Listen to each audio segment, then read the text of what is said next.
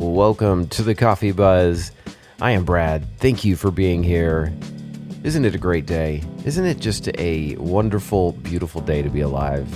I mean, despite all the, craziness going on with the deltas and the and the vaccines and all, I'm just glad that you and I are able to take this time out and just drink some coffee, talk about some mindfulness, What's in your cup today? What are you drinking? I hope it's good stuff. I hope you're having a nice hot cup of coffee or cold coffee, whatever your preference. I've got the hot coffee today. I'm drinking Peace Coffee. This is out of Minnesota, and it's their Birchwood Breakfast Blend. It's a medium coffee, and it is oh so smooth. Just goes down like maple syrup. I don't know, that's a weird comparison, but it's smooth like maple syrup. Not that you would want to drink maple syrup, but it is a really great coffee, and I judge companies on their website. I don't know if it affects my experience of the product, but I like the coffee a little bit more after I went to their website. And as I'm going through their story, I noticed they started off as a nonprofit to help farmers and then became this independent-owned coffee roaster in the process. And this is an excellent coffee. I'm looking at some of their blends right now, and I have to try, I love these names, the Black Squirrel. That's their espresso blend. I'd like to see if their darker blends are as smooth as this Birchwood. So more to come on that. I will report back after my second bag of Peace Coffee. I've been doing my Wim Hof power breath exercises before my coffee, actually, in the mornings. That's over the last few weeks that I've been trying this out. And I've noticed that I am not able to sustain the power holds quite as long when I do that, when I sort of wake up and very quickly kind of go into the power breaths. Even though I'm not able to do the breath holds as long in the morning as I do, say, if I do the exercise in the afternoon, I still like that effect that it has first thing in the morning. I like the going into it before the coffee because then my brain is still in that theta state. If I have coffee, my brain will start racing, solving the world's problems, coming up with new ideas. It's the calculator is turned on at that point, and it's kind of hard to slow it back down. So if I start off with this and then kind of segue into meditation after my 11-minute breathing exercise, it really gets my mind and body in tune and ready for that experience. And the other day I did this, and I started having these visuals of a water slide, and I was seeing all these people sort of going down the water slide. Some of the people were really happy to be there at the water park on this slide. They were enjoying it and just coming down, just the time of their life. And other people didn't want to be there at all. They were really angry and upset, but they would just get down the water slide all grumpy and then go back up with the other group. They just keep going down over and over again. And I wasn't on the slide. I was sort of over in this lounge area. There were some other people there, actually. Presumably, I guess other people meditating at the same time I was. We're just sort of hanging out together in this astral plane. But my physical appearance had started to change. My hair had grown back. My beard was starting to get really long. I kind of looked like DJ from The Untrained Eye at one point. And then this voice called out to me and said, "Why are you thinking about your beard?" I immediately snapped back to the meditation and the water slide and, watching the people happy angry, sad, all sliding down, and only just to walk right back up and start the whole thing over again. I understood why the people that liked the slide kept going down, but why the ones who were all upset and angry about it? I couldn't figure that part out. It just couldn't, I didn't understand why these people, I wanted to help them, but I knew I wasn't supposed to do that. It wasn't my place. So the voice calls out again. Why are you focused on the water slide? At this point, I started to sort of obsess over the voice. And I asked my own question. I said, who are you?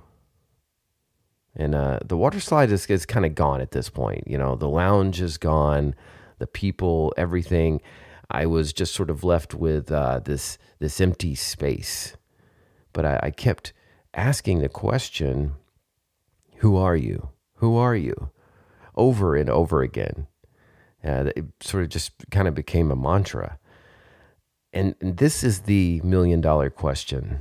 And I think the answer is different for everyone, but I really don't think that the answer is the important part. The important part is I'm not alone.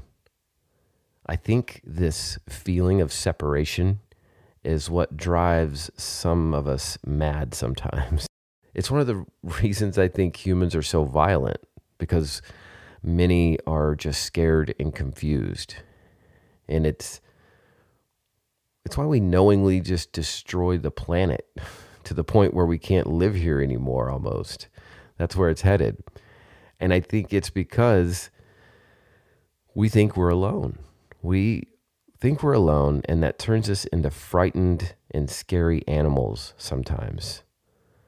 So the question goes back to, who is this entity within us? For me, I call it my inner being, but it goes by many names: higher self, the Godhead, the soul. Doesn't matter what we call it, as long as we know it's there for our benefit. What I try to do is I invite my inner being to participate in my day, because it knows things that I don't. And I want to yield to that power, to that knowledge. I let it guide me through this crazy, sometimes scary, but always beautiful life.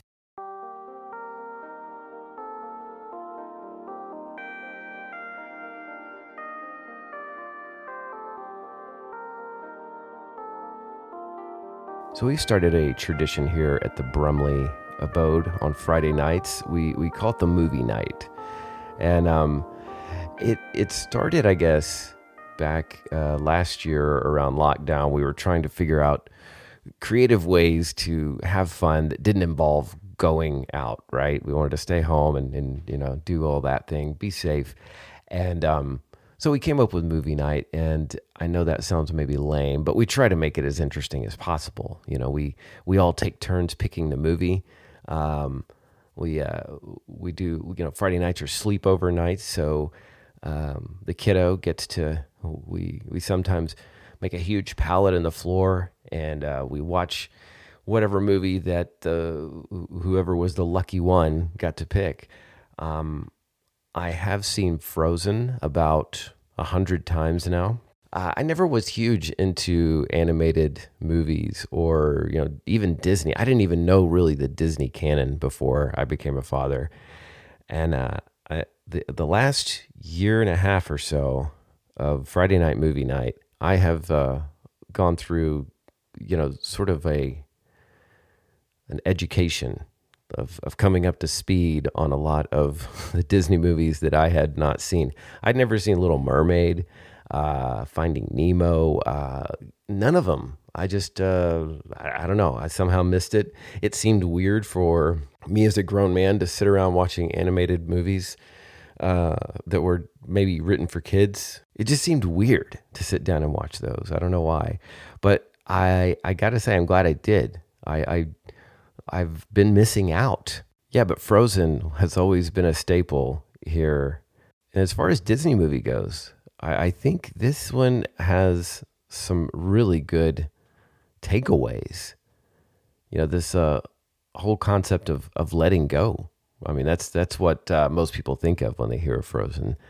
I actually think that letting go is one of the ways to increase our power in the law of attraction. One of the other podcasts I listen to, Aaron Doughty, he likes to say the law of subtraction instead of the law of attraction, because a lot of it is just unlearning things, beliefs that don't serve us. We have to leave those in the past. And it sounds simple enough, but there's been times in my life where I did not do that. I was still going back to those same old patterns. And I think one of the secrets to letting go of those beliefs that don't serve us anymore is to know that they're not ours. That was programmed into us when we were kids, the idea of whatever, fill in the blank, whether it's about scarcity or abundance or, you name it. It's about love or relationships, positive or negative. It's not ours. I didn't have an idea about any of this when I incarnated on the planet. It was one of those things that was taught to me. And so once you let go of that old story, you're able to then hone in on what you really do want. Another concept that I love about, and I think this is in Frozen 2. I'm speaking generally about the two movies, but I believe it was Anna in the story who says this, that whenever things seem sort of bleak and their life is really got you down, what you can do is focus on just doing the next right thing. This is a concept I think they had in the West Wing as well. They were always saying, what's next? What's the next thing we have to do? And as silly as it sounds, I will find myself sometimes getting overwhelmed with life, work, whatever. And I just slow it down, and I remember what Frozen says, and they say, do the next right thing. You just take whatever the next step is, because I'll think to myself, oh gosh, I'll never finish this goal. I'm never going to accomplish this. And it's just this mountain that seems insurmountable. And a little voice, little Anna comes to me and says, Brad, just do the next right thing. Now, I actually had to look this next one up because it seemed a little out there, but it was entertaining. Olaf is probably my favorite character of the movie. I think he's kind of a Zen master. And one of the things that he says is that water has memory.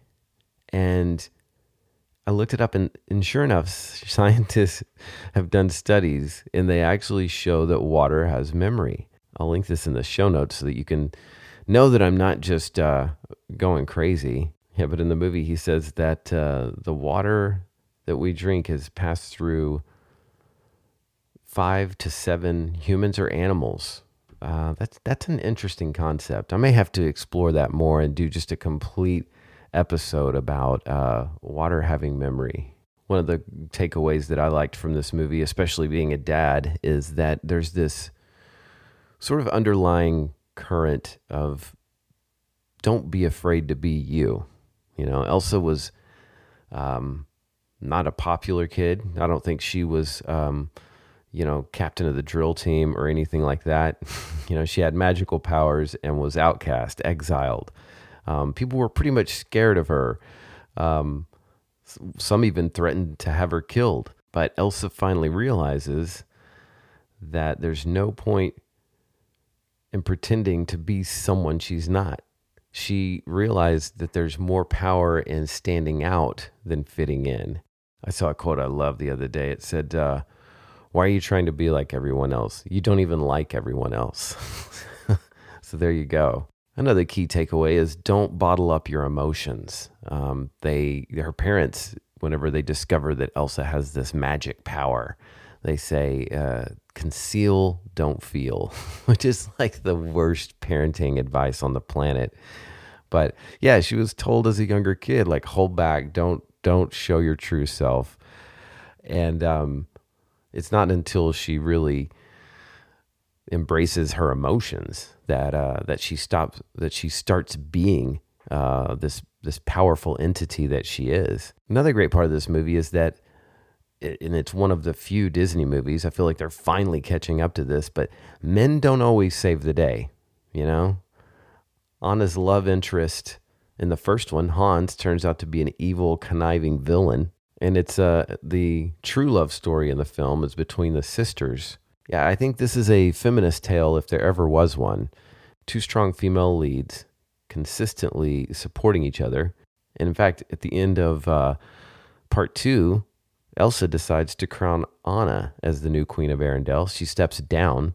She wants to be out in the woods, chilling with her homies, doing all that magic stuff. And so she lets her sister take over. And as I said before, I keep going back to Olaf. You know, he was the guy with the big dream. You know, he wanted to be enjoying summer all the time. He loves warm hugs, always happy. I think he does truly live in the moment. He understands the power of gratitude because it seems like Olaf never has a bad day. Oh, and he had the great line. One of my favorite lines from Olaf is in part 1, where he tells Anna that some people are worth melting for, as he sat in front of the fireplace trying to help her. Yeah, that's a beautiful sentiment. Find the people you are willing to melt for. Just make sure they're willing to melt for you too. Well, thank you for listening to me ramble today. I really appreciate that. I hope you've enjoyed this episode. If you like it, tell a friend. You can also share it on social media. I've been getting lots of love there. So thank you for everyone who has given me the thumbs up and the shares and all the stuff on the Meads. Check the show notes. You can find all the ways to contact me on Twitter, all the places. You can send me an email at thecoffeebuzzpodcast@gmail.com. And as always, you can find all of the episodes before this one at thecoffeebuzzpodcast.com. Thanks so much, and I will talk to you next week.